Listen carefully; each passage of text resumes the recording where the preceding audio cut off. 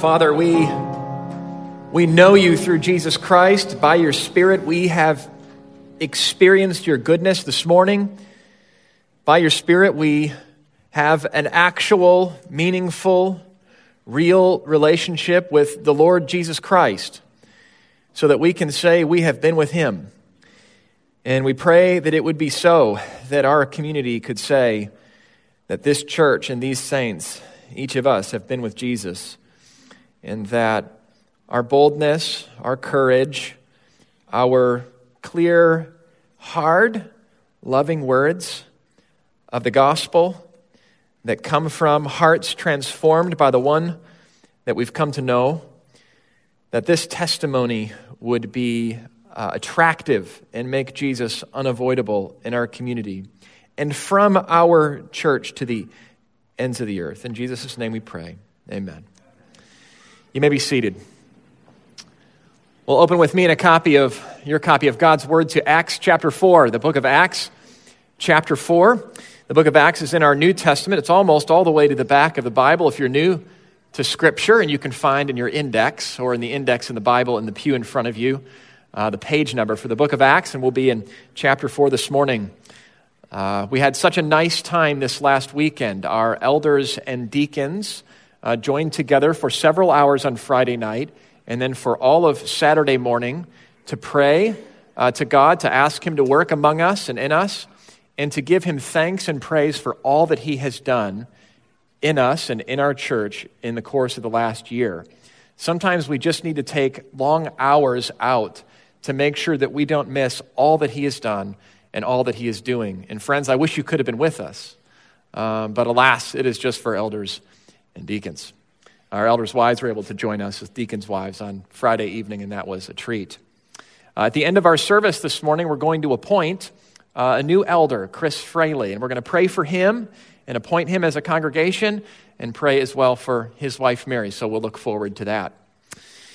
Well, this is our second in a 4-part series titled Going Global, Following Jesus to the End of the Earth. Last week, we looked at the question of where we go, and this week we look at the question of what.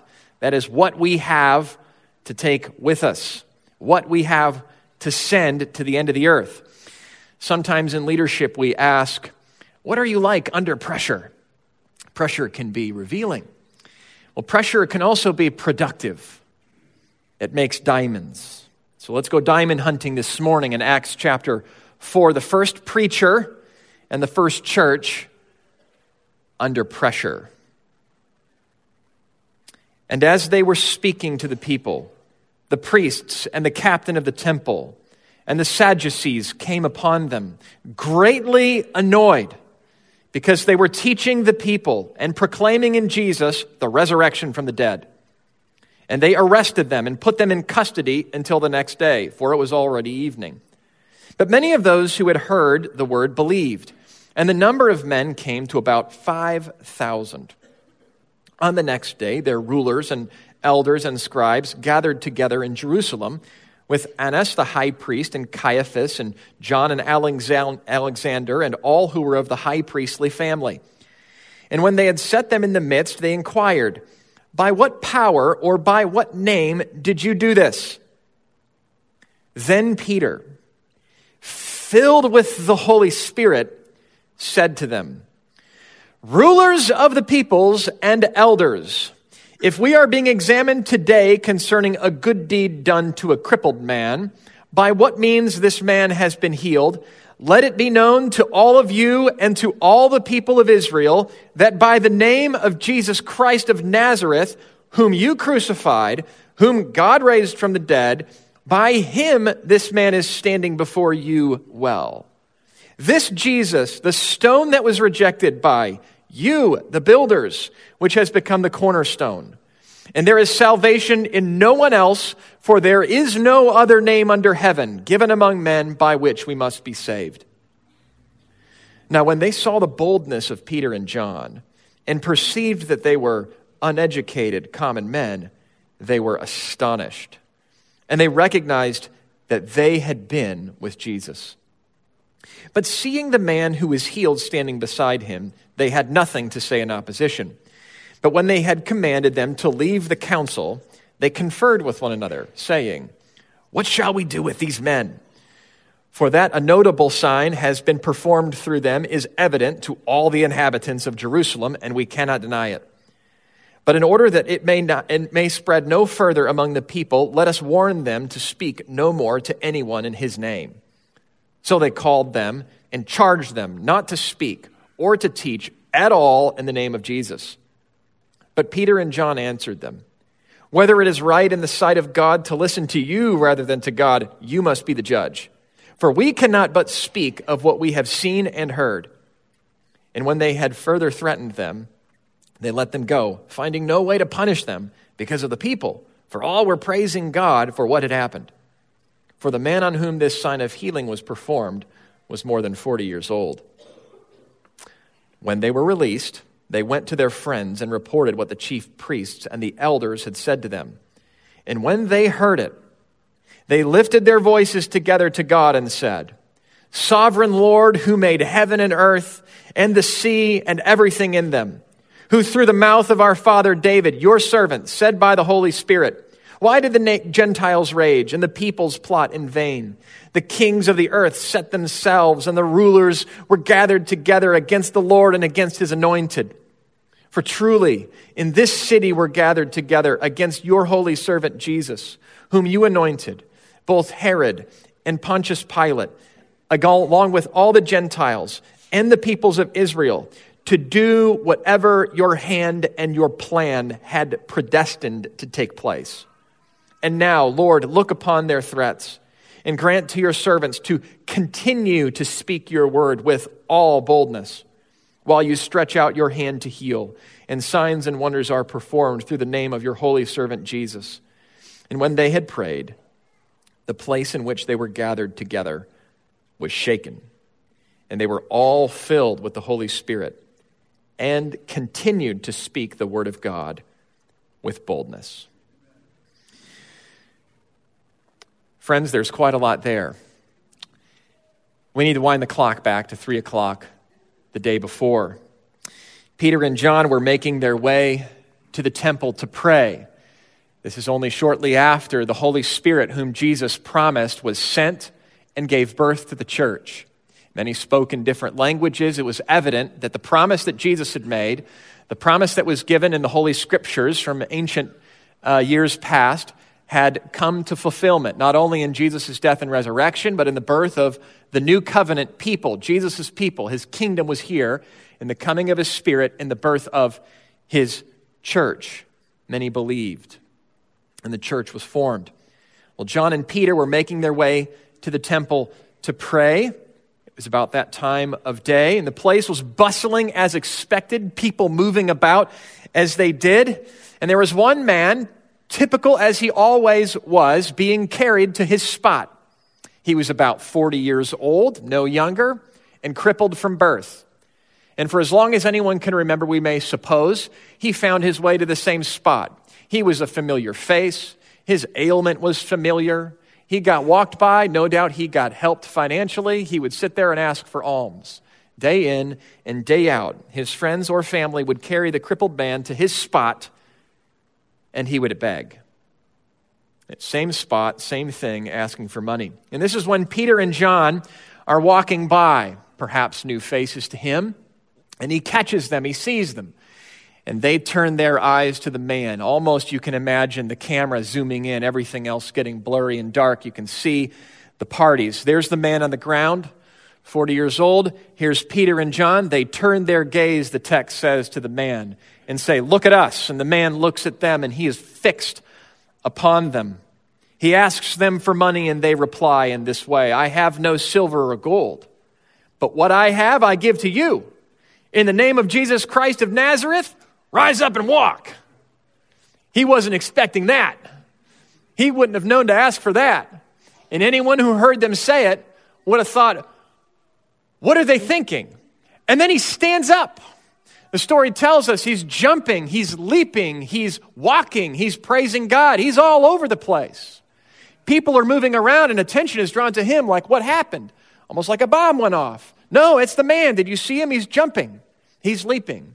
He's praising God. He's well. He's on his feet. Everyone knew who he was. Everyone knew where he belonged. Everyone knew what he was doing there. And everyone wanted to know what just happened to him. And so they gathered to Peter and John, and it says that the man clung to Peter. One suggested it was almost like maybe he thought Peter was like a battery pack, like, I need to hang with this guy. I've never walked before. Maybe he was just learning to walk and so didn't quite have his balance. Maybe the leaping was partly about that. Didn't know what to do with his legs. But he clung to Peter, and as he clung to Peter, Peter and John proclaimed the gospel, and they preached the gospel. This specific incident in this specific location with this specific man entailed a message for all the world that was itself the culmination of all of history to that point. He'd never walked before, and here he was. He clung to Peter, and Peter preached. The response was mixed. Which brings us to chapter 4, where we just began. In verses 1 through 7, we have mounting pressure. Mounting pressure. The people gathered to Peter and John, but now the leaders were showing up. What's going on here? What's the commotion? The leaders showed up. You can lose count trying to keep track of the names and the types and the kinds of religious leaders, but they're piling on. The priests, the captain of the temple shows up. The Sadducees showed up. They're all greatly annoyed. There's mounting pressure on these leaders. There was theological pressure. Sadducees were distinguished for their rejection of the resurrection from the dead, and here was a man gathering to himself a crowd of their own hearers preaching the resurrection from the dead. A groundswell of interest in the resurrection with miracles and preaching and conversions. Theological pressure was mounting on these leaders. There was also political pressure. Peter and John were teaching the people. Oh, they were not to teach the people. That wasn't what they were authorized to do. Not authorized so. But they gathered a crowd, and the whole scene threatened unrest and a riot. So there was mounting pressure on the leaders. There was also mounting pressure on these apostles. They were put behind bars, silenced, put them away from the people so they can't talk, or if they talk, they can't be heard. Just get them to stop. That's what the state wants at its worst. And they were put behind bars, but then they were put behind the council. And here we get more names in verse 5. On the next day, the rulers and elders and scribes gathered together in Jerusalem with Annas the high priest and Caiaphas and John and Alexander and all who were of the high priestly family. Same council that tried Jesus. John and Peter should not have expected a fair trial. Remember how that went last time. Sometimes we ask, what would you say with a gun to your head? What would I say with a gun to my head? It's kind of a morbid experiment. Is there another way to do it? To get it across? The point is, if I only had a second and if everything was on the line, what would I say? Well, this kind of pressure is helpful at getting to the point, shall we say. What do we really believe? And how much do we really believe it? Well, here's the gun. It's a question. Verse 7, and when they had set them in the midst, so they're in the middle, surrounded by the council, they inquired, by what power or by what name do you do this? And friend, here's one way to know if you're a Christian. This is either the last question you want to hear, or it's the answer to your most earnest prayers. It's either the last question you want to hear at a moment like this, or in a moment like this, you find out if you're the real deal. Would you give it all up? Would you go to the cross? Would you follow Jesus where he went? If you believe him, you will follow him. You will not all be in this exact position, but if you believe him, if you're his, be encouraged that if you were in this position, you would follow him. And maybe some of you will find out. I don't know what the Lord has in store for any of us, or for you here or anywhere else. What will they do? Will they obscure the truth? Will they backtrack? Will they deny Jesus? Well, Peter had done that only weeks before. He was not yet indwelt by the Holy Spirit. And I suppose we can deny and repent. But as long as we have denied, we are not safe. He denied Jesus to a little girl as he warmed himself by a fire in the shadow of the cross. Will they try to couch it in terms easier to receive? Oh, some of us have softened and obscured and dodged the gospel under much less pressure. Gone 40 years in a career and no one knew we were a Christian. You're not safe. Will they obscure the truth, backtrack, deny Jesus, couch it just so? And it's here in verse 8 that mounting pressure and multiplying names surrounding the men leads us to a 3-point sermon about one powerful name. The name of Jesus, verses 8 through 12. Did you hear it? Rulers of the people and elders, if we are being examined today concerning a good deed done to a crippled man, that's chapter 3, by what means this man has been healed, let it be known to you all, and to all the people of Israel. Everyone listen, that the name of Jesus Christ of Nazareth, whom you crucified, gets personal, whom God raised from the dead, by him this man is standing before you well. Point 1, look at this man. Jesus is alive and well. Jesus performed miracles in the course of his life as a confirmation that he was the Messiah, as promised in the Scriptures. And he appointed his apostles, and he appointed that his apostles would do the same in these early years for the very same reason, to confirm that they were in fact sent from him. It was to teach us what to expect in the next life. It had a purpose in compassion to a degree. Though it included that, it was in the main not to teach us about what to expect in this life. It was to teach us what to expect in the next. The Messiah will bring full healing. And that age has dawned in the birth of the church. And this man's jumping and praising God is a sign that Jesus is alive and well. Verse 11, Jesus is the stone that was rejected by you, the builders, which has become the cornerstone. Point 2, look at yourselves. Not only is Jesus alive and well, but this Jesus is the one you killed. You're the builders of Israel, and you discarded the wrong stone.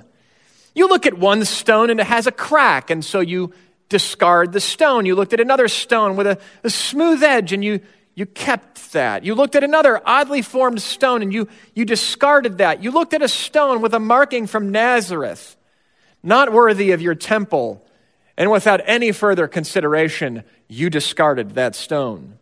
Well, that stone was God's precious cornerstone.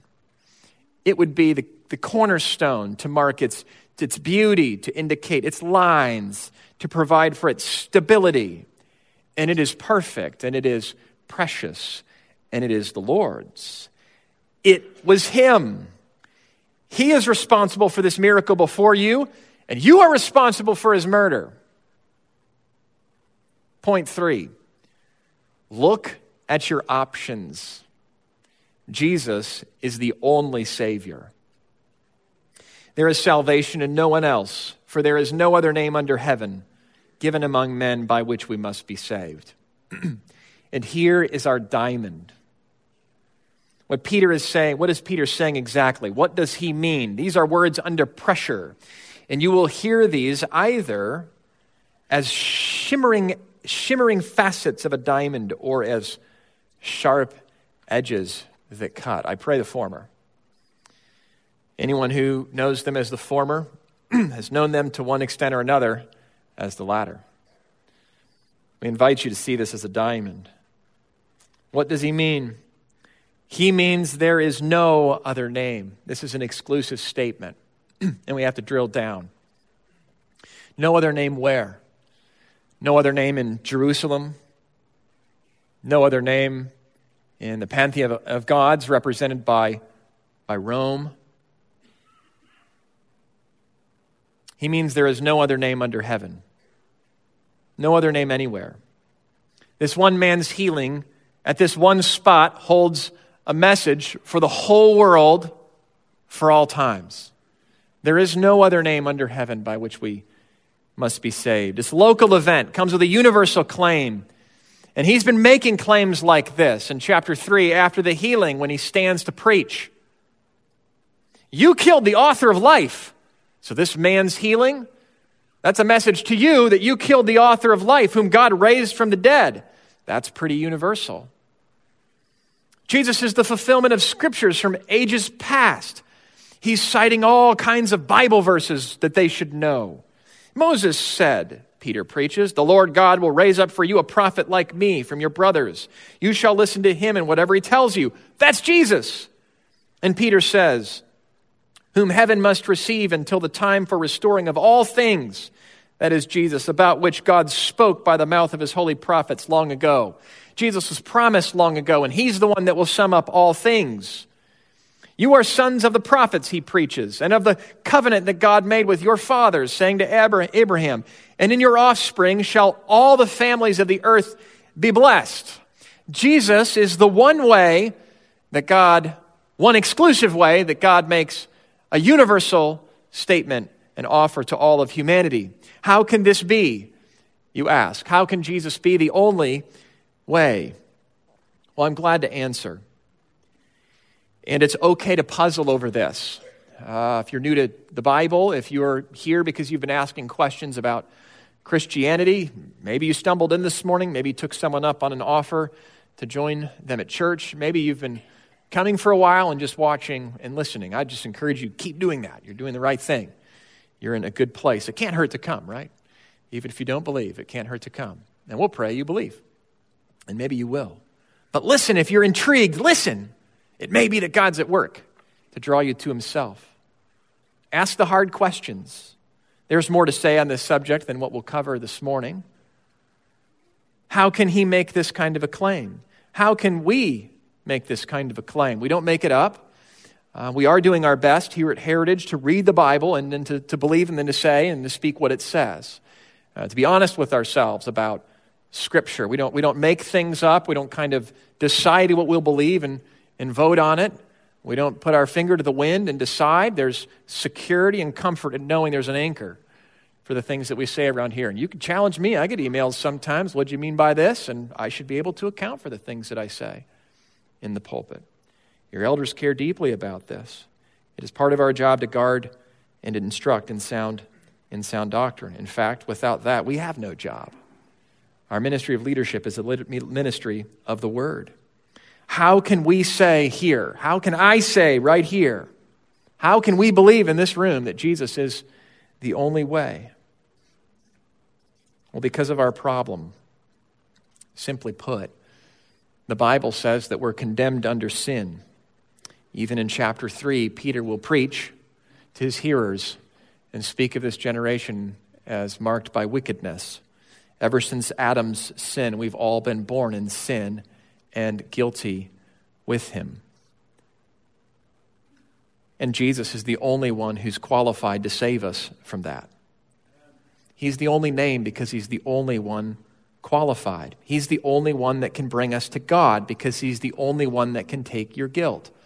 He's the only one who met all of God's righteous demands in his life. He's the only one who bore all of our sin in his body and his death. And he's the only one who could do that, qualified to do that for us because he is both like us as a man and he is the Lord.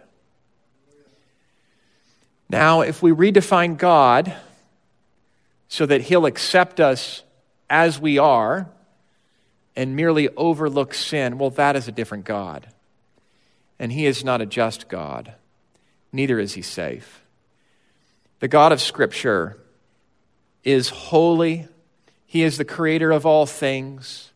He is perfectly pure in all of his thoughts and deeds, and he can stand not any single sin, and you and I stand before him condemned as sinners. But this God has made a way for sinners like you and me to stand before him forgiven.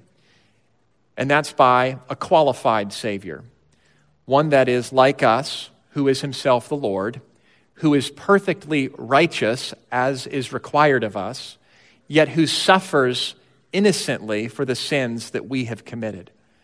And it is by Jesus dying in our place instead of us that we can be saved. Jesus his name is the only name under heaven by which we must be saved, because he is the only one qualified to actually save, given who God is and given our problem before him. So I appeal to you to believe on the Lord Jesus and to respond to the sermon that Peter preached on these pages and to join us as the church.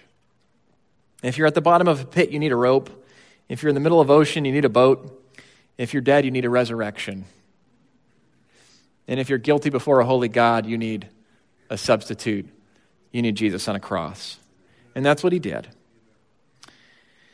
And that's why there's no other name under heaven by which we must be saved than this.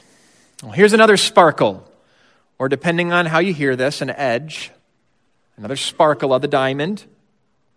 What about those who never hear about Jesus but sincerely believe the religion they were raised in? Oh, our minds and thoughts should go to the ends of the earth, to people that have never heard this name. Our minds and thoughts should go to those precious people who bear his image in places where the gospel has not reached. People who do sincerely believe the things that they believe. Some will say that Jesus is the only Savior, but you don't need to believe in him specifically. You need to believe in someone or something merely sincerely. And I'd probably make exactly that up if Scripture were not so plain. But Scripture confronts me with the truth of the gospel, God, my problem, and how it may be solved. What would Peter say to that? Well, he's already spoken to that, even in this very line, although maybe it's more subtle. There is no other name. There's no other name. That's personal. Acts 10:43, to him all the prophets bear witness that everyone who believes in him receives forgiveness through his name. Or Romans 10:13, for everyone who calls on the name, his name must be called upon. Everyone. That's a universal offer. Everyone who calls on the name, that's exclusive, of the Lord will be saved. And friends, this is why we send missionaries, right? Because we care about men and the women at the end of the earth. As we'll see in our last sermon, we don't have enough compassion to get all the way there or to sacrifice all that will be needed to get to the end of the earth. We need even higher motives and deeper motives than that. We'll explore that later. But this is why we send missionaries. And this is why God has sent us to the end of the earth. Romans 10. How then will they call on him whom they have not believed? And how are they to believe in him of whom they have never heard? And how are they to hear without someone preaching? And how are they to preach unless they are sent? Which is why he can say, as it is written, how beautiful are the feet of those who preach good news. It must be taken. It must be spoken, because it must be heard in order to be believed. And this is why some of you need to go. In due course, some of you need to go. And the rest of us need to send. There will be more required than your aspiration or passion or personal sacrifice for that to happen, or for a church to embrace that and partner in that. We'll explore how the who of global missions works next week from Acts 13 and 14 if you want to read ahead. But no one will go coerced. only compelled by the glory of God and the need of every woman, man and woman at the end of the earth who needs this name to be heard. There is salvation in Jesus' name, and there is no salvation apart from it. And if we don't believe this, let's just skip it. Let's just skip the whole thing. Let's not send people to the end of the earth. They're safer without us. This kind of message evokes a response, does it not? Peter was bold on that day.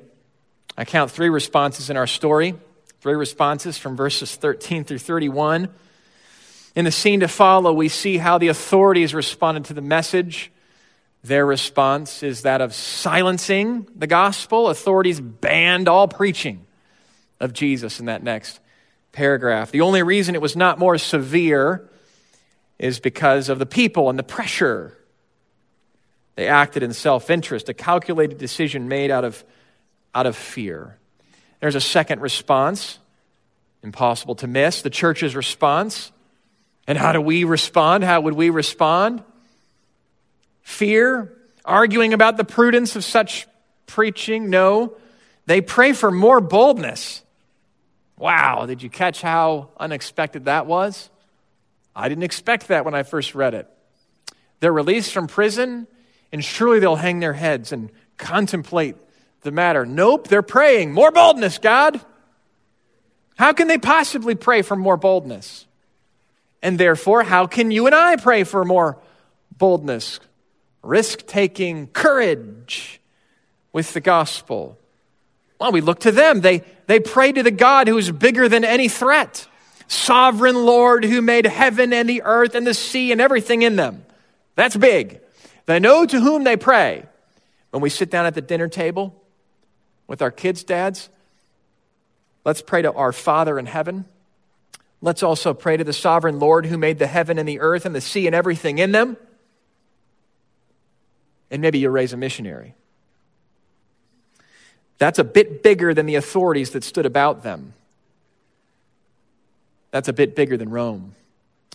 They also pray to the God who laughs at every threat. So he's just not big, but like, it's hilarious to him to see the nations threat and rage against the Son and his people. Verse 25, the Lord who through the mouth of our father David, your servant, said by the Holy Spirit, why did the Gentiles rage and the peoples plot in vain, and the kings of the earth set themselves up against, and the rulers were gathered together against the Lord and his anointed? That was spoken in Psalm 2 at the beginning of our psalm book and prayer book in the Old Testament. It is picked up on the lips of Jesus and in the New Testament, one of the most quoted books, one of the most quoted texts to explain what happened at the cross and what's happening around us, where Christians are persecuted. We think of ISIS only a few years ago because of their recent defeat or near defeat. They're back in the news. That's good news. But so are the pictures of so many Christians' heads on the seashore with a warning. Click this link if you want.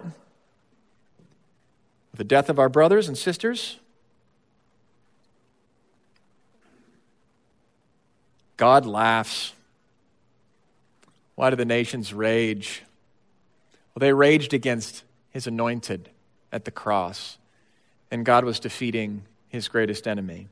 It was through the cross, what appeared to be a great failure on Jesus' part, his undoing, and the forfeiture of all God's plans was in fact his victory over sin and death and hell, and the means by which you and I can be saved. And God laughs at his enemies. And so they can pray for more boldness because their God is bigger than every threat. He's the sovereign Lord who made it all.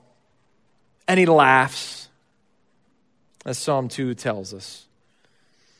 They also pray to the God who's not surprised by anything, not even any of this, not even the cross. Get ready for some theological tension. The Bible leaves us with it.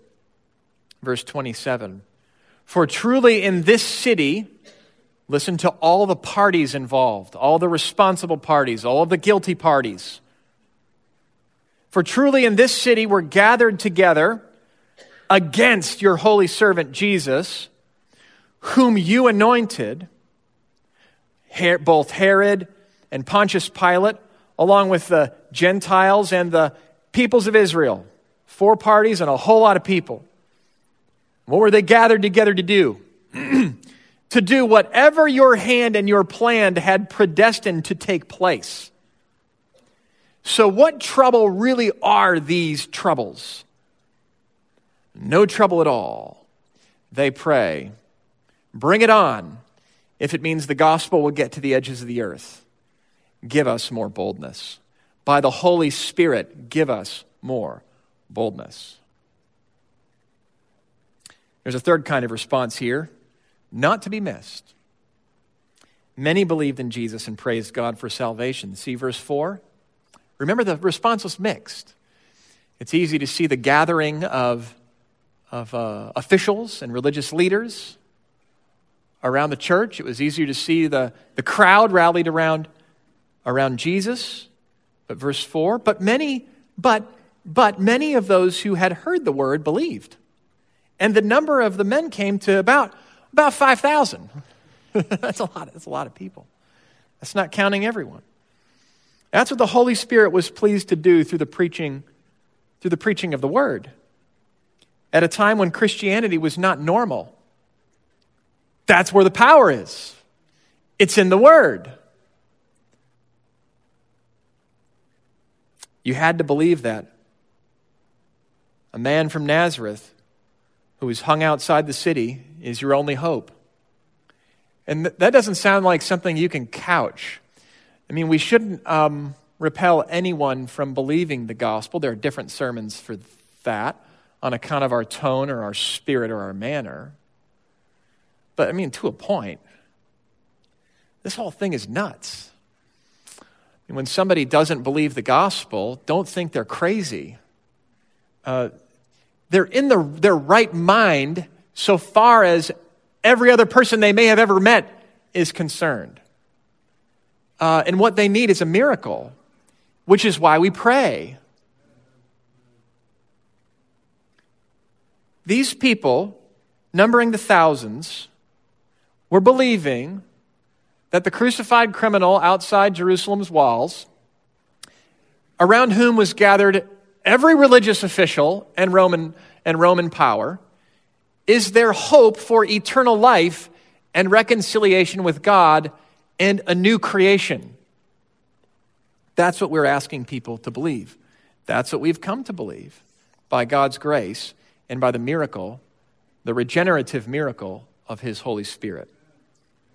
It's a little weird. It's very foolish.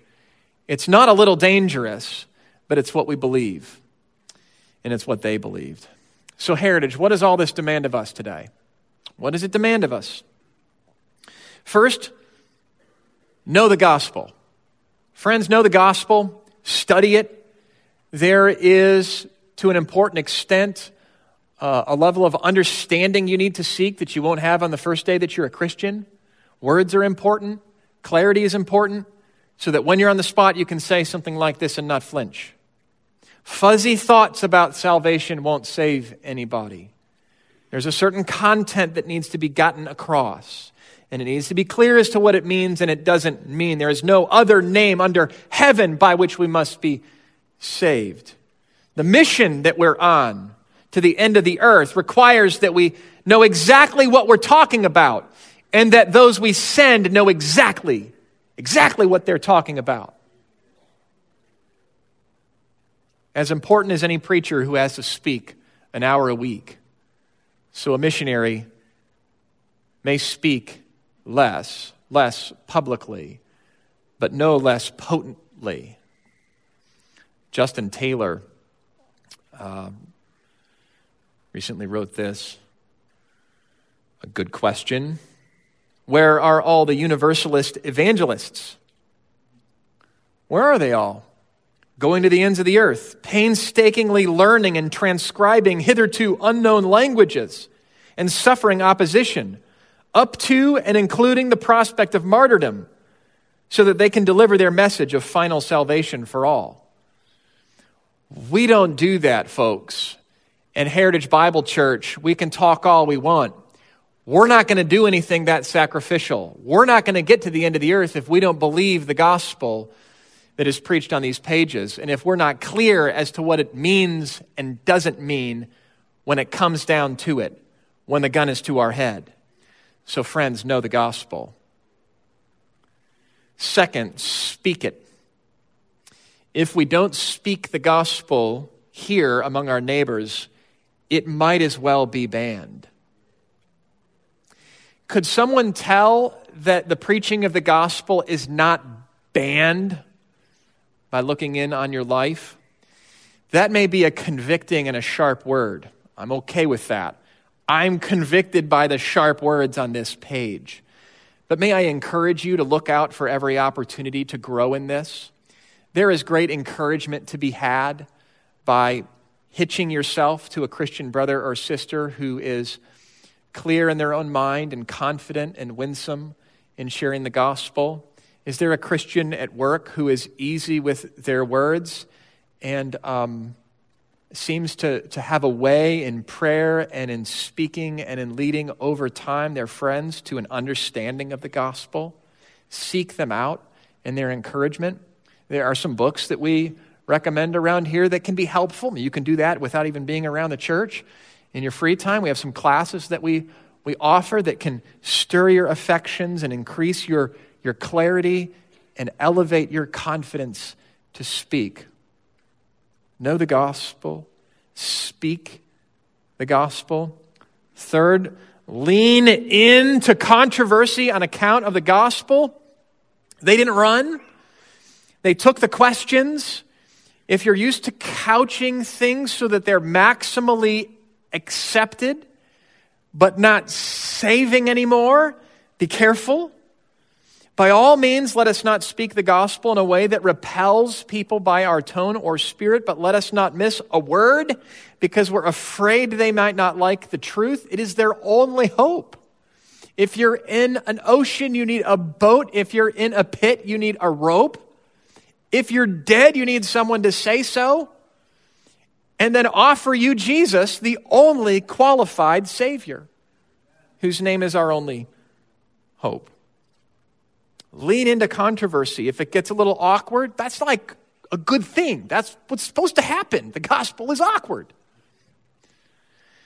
Fourth, Heritage, raise up and send out missionaries with this gospel to the ends of the earth.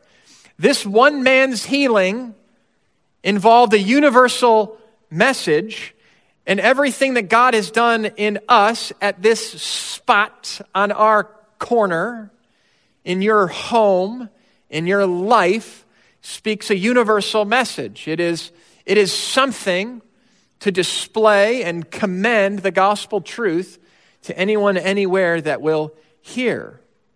And finally, pray for the Spirit to empower His messengers everywhere to speak the gospel. So we look at ourselves as we look at the page here, but this also helps us know how to pray for our brothers and sisters far out, in the bush, at the edges, in the dark. It's the Spirit's work, not ours. We obey by speaking clearly. May we pray that they would obey by speaking clearly and boldly. And may the Spirit empower us, and may the Spirit empower those whom we partner with to speak. And may He save. Apart from the Spirit's work to save. It's like growing up and you get all those, you get a toy for Christmas and it says batteries not included. Mom and Dad didn't buy any batteries. I can't play with it. It doesn't work. Whatever it is. No fun. Well, Christianity is a lot of talk. It's mouths in motion and sound without the Spirit to save. And so, friends, we pray. Know the gospel, speak it, lean into some controversy, raise up and send out missionaries, and pray for the Spirit to save. And let us pray that by our speaking and by our boldness that our neighbors might say of us something of what those religious rulers said of Peter and John. Do you remember? They recognized that they had been with Jesus. Let's pray. Father, we thank you for a qualified Savior. We thank you for being honest with us in the Scriptures about our problem. We thank you for being gentle with us. We thank you that Jesus was gentle. We thank you that your great love for the world and for us is apparent in the story of the Bible. But we also thank you on a day like this, after a scripture like this, for really clear, even really sharp words that tell us the plain truth of our problem. That we are condemned under sin and wicked, and that there is only one way out, but that there is a way out. And not just out, but there is a way back to you. There is salvation for us, and it's in Jesus. And Father, I pray for our church that we would be clear on the gospel, that when all the pressure is on, we would know what to say because we're busy saying it to ourselves in prayer. We're busy praying for those moments in boldness, and we're busy speaking the gospel, and all that pressure isn't on. Pray that we would be clear on the gospel and that we would be bold with the gospel, and that in your time, according to the unity that your Spirit gives us, that we would partner to the ends of the earth, that we would send men and women to the edges of the earth to take the gospel to the nations. We don't know what you'll do. We're eager to see you work, though. It's in Christ's name we pray. Amen.